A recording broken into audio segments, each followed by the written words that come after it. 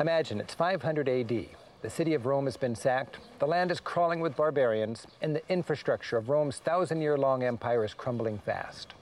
Into this chaotic world comes the Emperor of the East, Justinian, bringing stability and order, briefly reassembling the empire, and making Ravenna a beacon of civilization. His church of San Vitale, standing as a sanctuary of order in the midst of all that chaos, is covered with lavish mosaics. Countless vibrantly colored chips the size of your fingernail.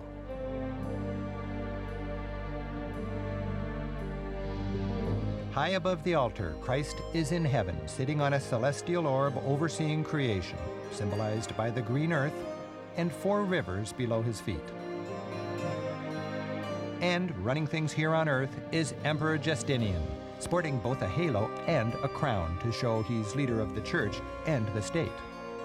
Justinian brings together both military and church leaders, all united by the same vision. Facing the emperor is his wife, Theodora, and her entourage. Decked out in jewels and pearls, the former dancer who became his mistress, then empress, carries a chalice to consecrate the new church.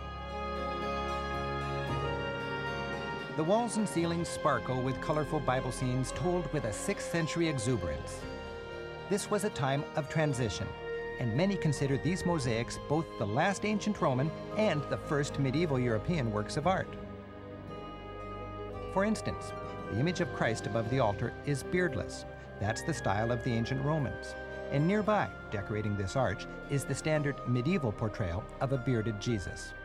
Yet each were created by artists of the same generation. The church's octagonal design, very much in Eastern style, actually inspired the construction of the magnificent church of Hagia Sophia, built a few years later in Constantinople. Just across the courtyard, the mausoleum of Galla Placidia is reputed to be the burial place of the daughter of an emperor who ruled Ravenna for 25 years. Its mosaics, 100 years older than those in San Vitale, are, to many, the finest mosaics in Ravenna. The light that sneaks through the thin alabaster panels brings a glow and a twinkle to the early Christian symbolism that fills the chamber.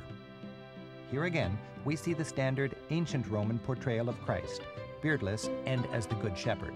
The Eastern influence is apparent in the carpet-like decorative patterns.